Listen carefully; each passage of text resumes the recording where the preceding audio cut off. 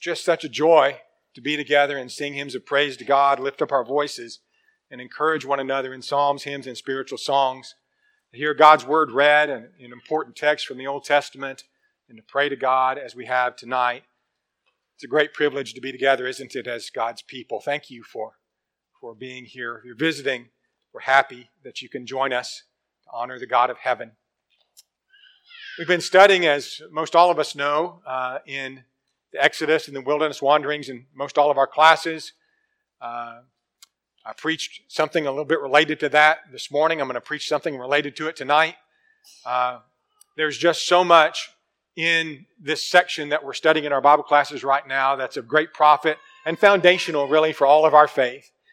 And I think it does us good, once in a while at least, if we can connect a sermon to what we're doing in the Bible classes. It's very beneficial to me, and I hope it is to you as well. This past week, on Wednesday, some of you I know, maybe some of you don't know, it was International Women's Day.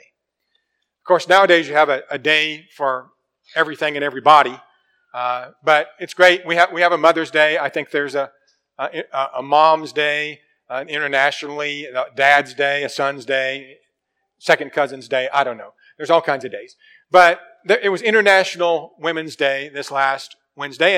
And if you get online and you search anything on Google, you know, on some special days, they'll have a drawing, a doodle about whatever the special day is. And they had International Women's Day with a bunch of women on this doodle, you know, that's at the top of the page.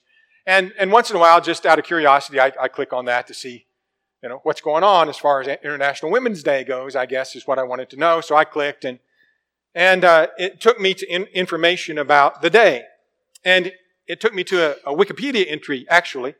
And it said this: International Women's Day is a global holiday celebrated annually on March 8th as a focal point in the women's rights movement, bringing attention to issues such as gender equality, reproductive rights, and violence and abuse against women. So that was, frankly, about what I expected it would be. It's an attempt by our world to honor women on their terms. I don't know how else to say that. And part of it has good in it. There's actually a lot of good in it. And then some of it is kind of questionable. The current state of the international women's movement has really wandered far afield from some of its original purposes and intention from, say, 150 years ago when it really got going in the Western world. And originally, the concept of it was to improve working conditions for women during the Industrial Revolution, where they especially had hard times if they had to go to work in the factories and all of that sort of thing. So that was one of the main things. And also in our country, when it really got going, to allow women to speak out against slavery in the abolitionist movement in the 1800s, to give them a voice in doing that. So those were two things that really were the impetus for that international women's movement. I found that to be interesting. Well, as I said, we're currently studying through Exodus and the wilderness wanderings in our Bible classes. And in this narrative that we're looking at now, there are not just women of faith, but I'll just say this, there are international women of faith that we're going to see.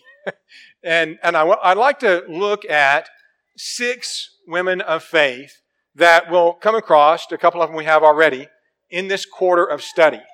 And I know the teachers, as you go through, you'll be pointing these women of faith out and what they did and talking about their accomplishments and all of that. But I really wanted to highlight it, not so much because of what day it was last Wednesday, but because I really believe it's important to understand the vital contributions that women have made and are making to the story of redemption. I think sometimes as a whole, both men and women, we don't appreciate the women nearly as much as we should. And God would want us to honor women of faith. He does. implicit throughout the entire Bible story, you have the fact that it is often women of faith who are holding it all together, who are the very groundwork for what happens in a positive way. And those concepts, they certainly need to be imbued in our young people. But we need to be sure that we understand the value that God has placed on women of faith. What we're going to see are examples of women of faith doing important things that advance the cause of righteousness and help their nation and their families to do right. And so for a 40-year period, not just one day, but 14,600 days, for a 40-year period, women of faith were critical and crucial to what happened to God's people during the time of the Exodus and the wilderness wanderings. So let's look at 6 instances. And the first really includes 2 women. So I guess that would make 7 women, and actually more than that because we're going to have another little group here in a little while. But the Hebrew midwives. If you go to Exodus chapter 1 and verse 15, the king of Egypt spoke to the Hebrew midwives. He was not liking how Israel was growing strong, and the Egyptians were beginning to be afraid that, the Israelites would rise up and revolt and shake off the bondage and maybe even take over Egypt. Who knows? So Pharaoh is trying to stop all of that from happening. And so he approaches the Hebrew midwives, to whom the name of one was Shiphrah and the name of the other was Puah. So here are 2 women, probably good answers to Bible trivia questions. What were their names? Not largely known, obviously. And here they are mentioned in Scripture. But as you read the account and see what happened, you realize if these women hadn't done what they did, Exodus would be a whole different story. It just would. God would have had to do something else. He would have, but it wouldn't have gone the track that it did. And so what they did, when Pharaoh comes and he talks to them, he says, when you do the duties of the midwives for the Hebrew women, see them on the birth stools. If it is a son, then you shall kill him. But if it's a daughter, then she shall live. But the midwives feared God and did not do as the king of Egypt commanded them, but saved the male children alive. Their faith and their fear of God motivated the midwives to preserve life instead of destroy it. Had they not done this, what if Moses had been killed? He would have been one of the ones, right? We understand God's power is working in all of this, but these women made a choice. They made a choice because they feared God. They made a choice because they had faith in God. They made a choice because they wanted to do the right thing and would not work against the people of God. It's really a marvelous story. And so it says in verse 20 that God dealt well with the midwives and the people multiplied and grew very mighty. God intended and wanted for Israel to come out of Egypt as His holy nation and to be a fully fledged people. As I'm teaching this on Wednesday nights and we're teaching with Cameron this period, one of the things I've said about this is, Israel in Egypt is Israel in incubation. But God wants Israel to come out as a fully formed nation. And certainly, a big part of that happening was what these midwives did. What they enabled by their faith. Because of this, Israel continued to multiply. It's a blessing. A great blessing. I want to say to you in connection with this, that the sin of willfully and selfishly killing innocent children is abhorrent to God. This becomes abundantly clear in the later history of Israel.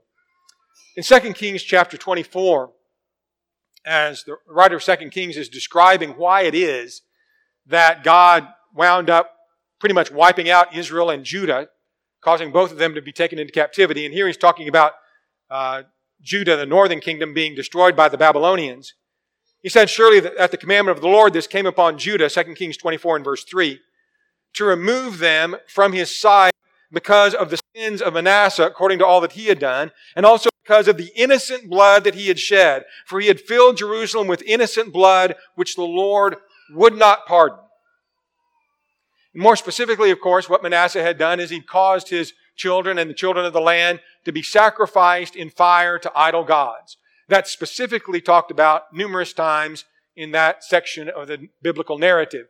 But you can look at Psalms 106, which reviews this history. And it says in Psalm 106 and verse 36 about the people of God of that day that they served idols and they became a snare to them. They even sacrificed their sons and their daughters to demons and shed innocent blood, the blood of their sons and daughters whom they sacrificed to the idols of Canaan. And the land was polluted with blood. Thus they were defiled by their own works and played the harlot by their own deeds. Therefore the wrath of the Lord was kindled against his people. So he abhorred his own inheritance. In Proverbs chapter 6 and verse 17, we learn that God hates the hands that shed innocent blood. Why am I saying all of this to you? The Hebrew midwives would not shed innocent blood. They stood up in faith against the command of the king. Since Roe versus Wade was first implemented in our country decades ago, there have been faithful women of God in this land who have stood tooth and toenail against that bad piece of jurisprudence from our Supreme Court. And without those women of God who took the side of righteousness, refused to kill their babies, and encouraged other women not to kill their babies, I am sure that we would still be under Roe v. Wade today or something worse. And so it is, even in our land and in our time, great women of faith have changed the course of our nation and can change the course of our nation. I am sure that it had only been men who had stood up and said, no, we're not going to do abortions in this land. It would never have flown. Because godly women did. It made a difference. These ladies, these women of faith, what a great thing they did for God's people in that day. In Exodus chapter 2, Moses is born. His mother's name is Jochebed. We learn his parents' names back over in Exodus 6 a little bit later on, but Amram and Jochebed are the parents of Moses. And it says in Exodus chapter 2 and verse 2 that this woman conceived and bore a son, and when she saw that he was a beautiful child, she hid him 3 months. Well, why did she do that? Well, because, again, Pharaoh had decided he's going to kill all the male children, the newborn children in Egypt that were born to the Hebrews, because he was trying to wipe out the Hebrews, or at least keep them oppressed. And so here, Moses' mother, Jochebed, hides Moses for 3 months. But then she couldn't hide him anymore. The text tells us that she made an ark for him, covered it with pitch, put it in the reeds by the river. Miriam, Moses' sister, stands there and watches what's going to happen. And we know the story. Pharaoh's daughter comes down and the baby's crying, and she has compassion on the baby and wants to take care of the baby. And all of that, by the providence of God, of course, occurs. And it winds up by also the providence of God that Moses' own mother is given him to nurse until such a time as he can be given back to Pharaoh's daughter. We know that story, I think all of us, even down to the little children, pretty well. But there are a couple of things I want us to think about. First of all, this was done by Jochebed, by faith, and by strong faith, frankly. Every bit of this, in hiding her baby, in putting the baby in the ark in the bulrushes by the river, and in later giving the baby to Pharaoh's daughter. In Hebrews chapter 11 and verse 23, the New Testament mentions this, of course, when it says that by faith Moses, when he was born, was hidden 3 months by his parents. Please notice it's not Moses' faith that's under consideration there. It's the faith of the parents, particularly. And particularly, if you go back to the story, it's the mother's faith. He was hidden 3 months by his parents because they saw that he was a beautiful child and they were not afraid of the king's command. Once his mother was taking care of him and nursing him, of course he grew. And if you go back to the text in Exodus chapter 2 and verse 10, it will say that the child grew and she brought him to Pharaoh's daughter. I don't know if you've ever thought about what kind of faith that took. I'm not sure, had I saved my baby as an infant and then was able to get him back, I might just have, got a boat and floated on down the Nile and gone someplace else with my baby. But here she does what providence leads her to do. She knows that God has protected her child. She trusts God to protect her child. And she gives Moses to Pharaoh's daughter. And again, had she not done all of that by faith, every bit of that all along, what a difference in the history of Israel would have made. Had Moses not been saved, had he not been brought up by his own mother when he was young, no doubt getting some good Hebrew training in that time, and had he not then been turned over to Pharaoh's daughter to become a prince in Egypt, what a different story the story would be. But here is foundationally a woman who, with courage and conviction and trust in the providence of God, does what needs to be done. And what a difference it made. And then we come to Moses' later life and to his wife, whose name is Zipporah. When we come to Exodus chapter 2, the latter part of the chapter, in verses 15 through 22, we find Moses going to the area of Sinai, running across the Midianites there. The priest of Midian had 7 daughters. Moses helps them out on an occasion, and one of those daughters was Zipporah, whom then he marries. And just a little bit later on, as the story continues in Exodus chapter 4, we find that Moses was to go then and tell Pharaoh to let God's people go. In Exodus chapter 4 and verse 22, God tells Moses, "You shall say to Pharaoh, 'Thus says the Lord, Israel is my son, my firstborn. So I say to you, let my son go, that he may serve me. But if you refuse to let him go, indeed, I will kill your son, your firstborn.'" Now this is before, Moses ever really heads to Egypt. This is what God is telling him. You go tell Pharaoh, Israel's my firstborn. I'm going to care for my firstborn. You need to let my firstborn go so he can serve me. Just an aside here. Israel was God's firstborn. Israel was a special nation to God. God had made a covenant with Abraham in Genesis chapter 17. And in part of that covenant, God had said that you are going to be my special people. Your descendants will be special to me. And as a seal or a sign of the covenant between me and you and your children, the males are going to be circumcised. The way that's put in Genesis chapter 17 and verse 9, "This shall be a sign of the covenant between me and you." That's verse 11, rather. And then you find out in Genesis chapter 17 and verse 14, as God concludes his discussion with Abraham about this important covenant he's making with him, a covenant to bless his descendants, to make them his holy nation, his special people. You're going to keep this sign of the covenant between us, which is circumcision. And then he says in verse 14, the uncircumcised male child, that person shall be cut off from his people. He has broken my covenant. So you see from the get-go what an important thing circumcision was as a sign of the Abrahamic covenant. This covenant to bless Abraham's descendants. This is the covenant that God is now fulfilling in part when he goes to Moses and tells Moses to go to Pharaoh, say, let my people go.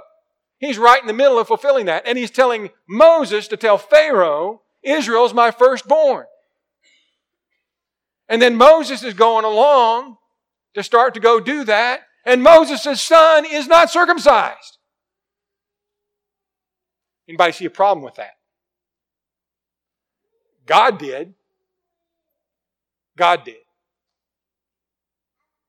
And so as the text rolls along in Exodus chapter 4 and verse 24, it came to pass on the way at the encampment that the Lord met him and sought to kill him. Then Zipporah took a sharp stone and cut off the foreskin of her son and cast it at Moses' feet and said, surely you are a husband of blood to me. So he let him go. And she said, you're a husband of blood because of the circumcision. That, I can only say, was some woman. I don't know what else to say about that. She saw, she knew what needed to be done. Even when, I don't know if it slipped Moses' mind, I don't know if he just didn't think it was all that important, I don't know what the deal was, why his son wasn't circumcised, but he wasn't. God was extraordinarily displeased with that. And Zipporah made it right. Again, what a great act of faith. What a realization on the part of a woman. Moses, we got to do God's will here. Here's the problem. This is what God expects. She knew it.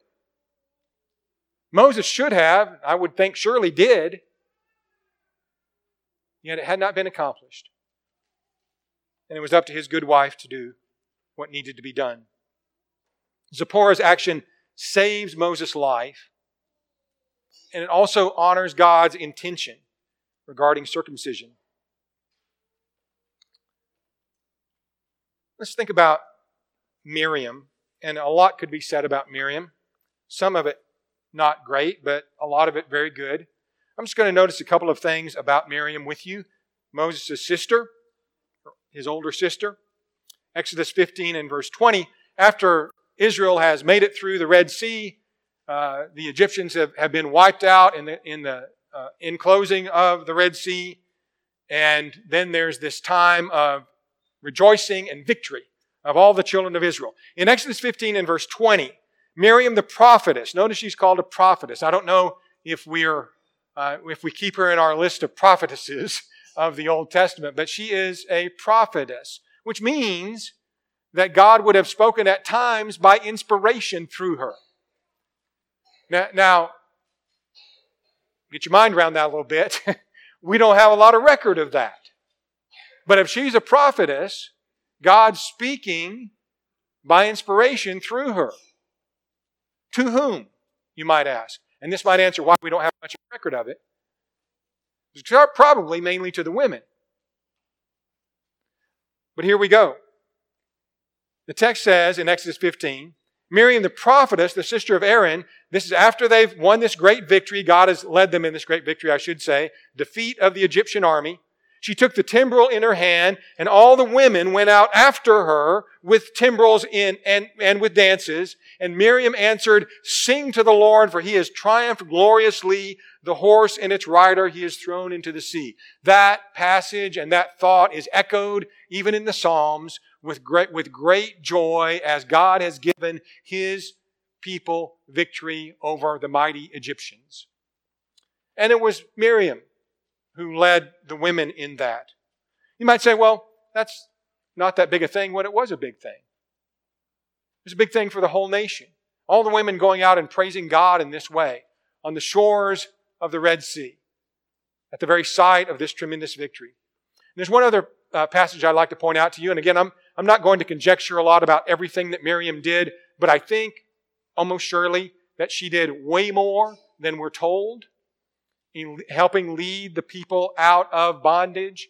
And I say to you that yes, she did help lead the people out of bondage.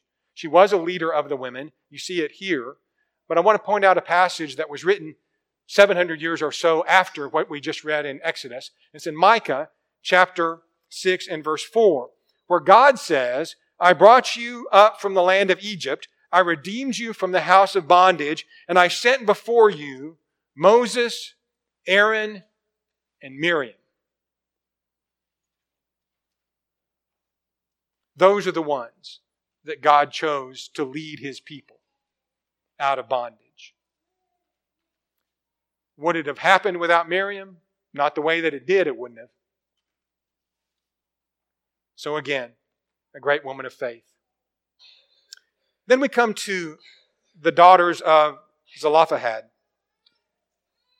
Not particularly a really well-known story in the Old Testament, but one I wanted to include because I think they are heroic women of faith in a lot of ways. They had faith to speak what was right in the face of injustice and, frankly, potential oppression. So Zelophehad had daughters. He was one of the Israelites in the wanderings. He had daughters, but he had no sons. In Numbers chapter 26, we're introduced to him and his daughters. And we come to then chapter 27, verse 1. The daughters of Zelophehad, the son of Hepher, the son of Gilead, the son of Machir, the son of Manasseh, the families of Manasseh, the son of Joseph. These were the names of his daughters: Mahlah, Noah, Hoglah, Milcah, and Tirzah. And they stood before Moses and Eleazar the priest, and before the leaders and all the congregation by the doorway of the tabernacle of meeting, saying, Our father died in the wilderness. He was not in the company of those who gathered together against the Lord, in the company of Korah, but he died on his own, in his own sin, and he had no sons. Why should the name of our father be removed from among his family because he had no sons?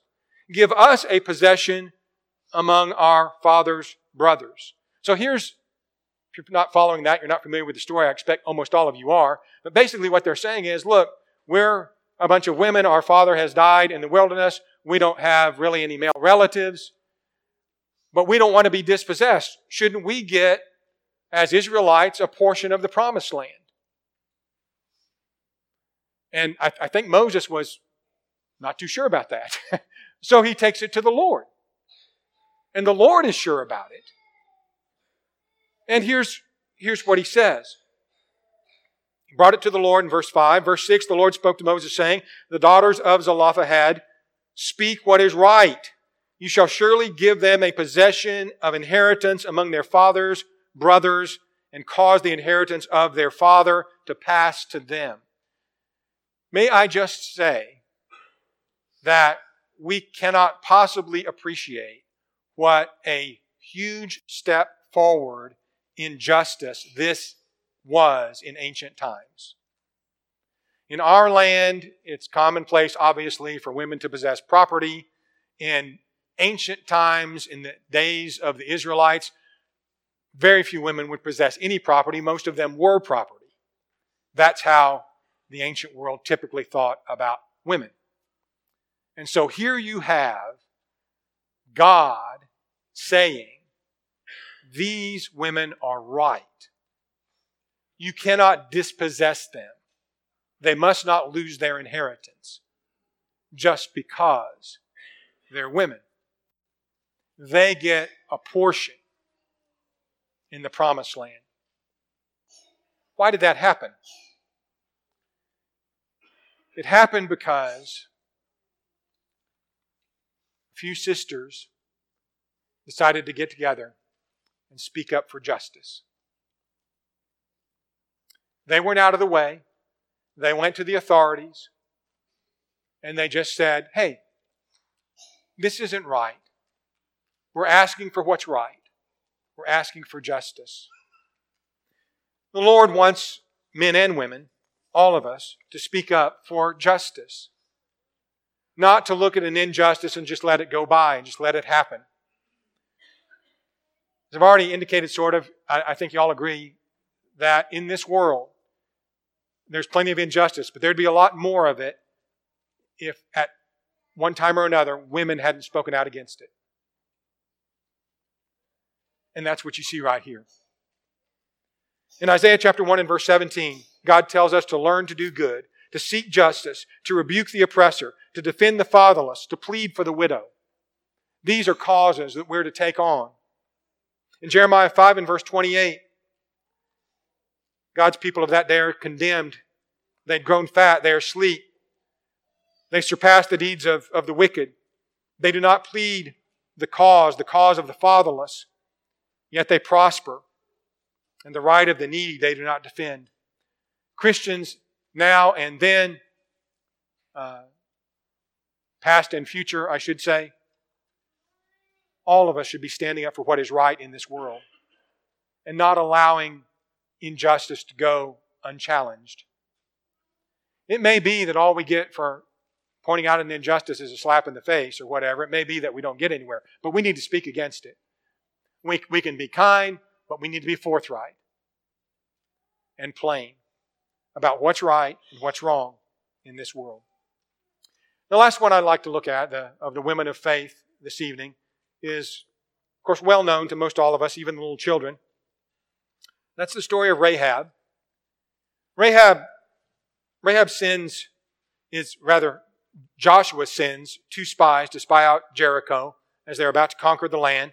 And they wind up going to Jericho and winding up at Rahab's house. She hides them from the king's men who are seeking them, sends out the king's men another way. And then she comes and speaks to the spies that have come in. And she makes an agreement with them concerning hiding them, but also them protecting her. And it's a bit of a fascinating conversation. Joshua chapter 2, starting in verse 9. She said to them, I know that the Lord has given you the land, that the terror of you has fallen on us, and and all the inhabitants of the land are faint-hearted because of you. For we have heard how the Lord dried up the water of the Red Sea for you when you came out of Egypt, and what you did to the two kings of the Amorites that were on the other side of the Jordan, Sihon and Og, whom you utterly destroyed. And as soon as we heard these things, our hearts melted. Neither did there remain any more courage in anyone because of you, for the Lord your God, He is God in heaven, above and on earth beneath. Here's what we find out about Rahab. Yes, she was a harlot. Yes, she was a Canaanite. Yes, she was among those who ought to have been destroyed with all of the other Canaanites. But yes, she was a believer in the God of heaven. And she was a believer in the God of heaven because of evidence that God had shown in time and history. God had opened the waters of the Red Sea. God had destroyed Sihon and Og. The destruction of those kings on the other side of the river was evidence for all people around, and it's mentioned later on multiple times in the history of Israel. This great feat that God accomplished in having His people destroy the kingdoms of Sihon and Og. And so Rahab's looking at all of that, and she says, your God's God of heaven. So here's what I know. I know He can protect me. And I'm just asking, if I protect you, will you protect me? And they make a deal, right? And the spies say, okay, our lives for your life. And if you'll hang this scarlet thread out your window, which was on the wall of Jericho, when we come back, we'll spare you and your family as long as they're in this place. And that was the covenant they made. And that's what happened. In Hebrews chapter 11 and verse 31, the writer says that by faith, the harlot Rahab did not perish with those who did not believe. The reason was that she believed. She accepted the evidence and believed in the God of heaven. Ultimately, she is saved. She's saved with Israel. As the writer in Joshua chapter 6 and verse 25 says, at the destruction of Jericho, Joshua spared Rahab the harlot, her father's household, and all that she had. So she dwells in Israel to this day, because she hid the messengers whom Joshua sent out to spy out Jericho. What difference would it have made? God was going to make sure His people took Canaan no matter what. If the spies had gotten caught, it would have happened some other way, but it would happen. But it wouldn't have happened that way. Rahab makes sure that the spies don't get caught. Rahab saves her whole family as a result of trusting in the God who she knew was there and knew was powerful. What a great lesson that is for us. Thank you for your good attention tonight and stories that some of which we knew well and maybe others not so much. But in each case, I hope you see the point of this. And may I just conclude with a few words along this line that I hope will be helpful. The Bible story is replete, just full of examples of women of faith whose choices had a tremendous impact on God's people. Not just the few that we've talked about tonight in this brief section of Scripture, but many, many, many more. I noticed that Wayne Partain sent out some lessons on women that have been shared to our website that I'm sure are fantastic. Women of the Bible. Whole books have been written on this topic. But it's a valuable thing to consider. When you think about Sarah and Deborah and Ruth, people like Hannah and Esther and Mary and Elizabeth and Mary Magdalene and Martha and her sister Mary and Dorcas and Lydia, and how the entire biblical narrative would not be what it is without their faith. That God's people would not have gone forward in the way that they did without the faith of those women. Their lives were vital elements in the story of redemption. And there are sisters in Christ that are sitting in this room right now whose lives are vital elements in the story of redemption. Because there are people sitting in this room right now who would not be saved if it were not for those women who are sitting among us. The two lessons that I preached today both come as a result of conversations that I had with sisters in Christ in this congregation. It is often the case, you would be surprised how many times probably, that Steve's sermons come as a result of conversations that I have with our godly sisters in Christ in this church, whose depth of understanding and of faith, whose examples in word and in deed, and whose love for the Lord and love for souls is positively inspirational. Let us thank God for that. There might be one here tonight. Maybe somebody who's been influenced by a godly woman who's ready to obey the gospel. Or maybe someone who has looked at their own life and seen that maybe I'm not that person of faith that I ought to be, but I can be, like these women of faith that we saw tonight. You need to make your life right. We'd ask you to come while we stand and while we sing.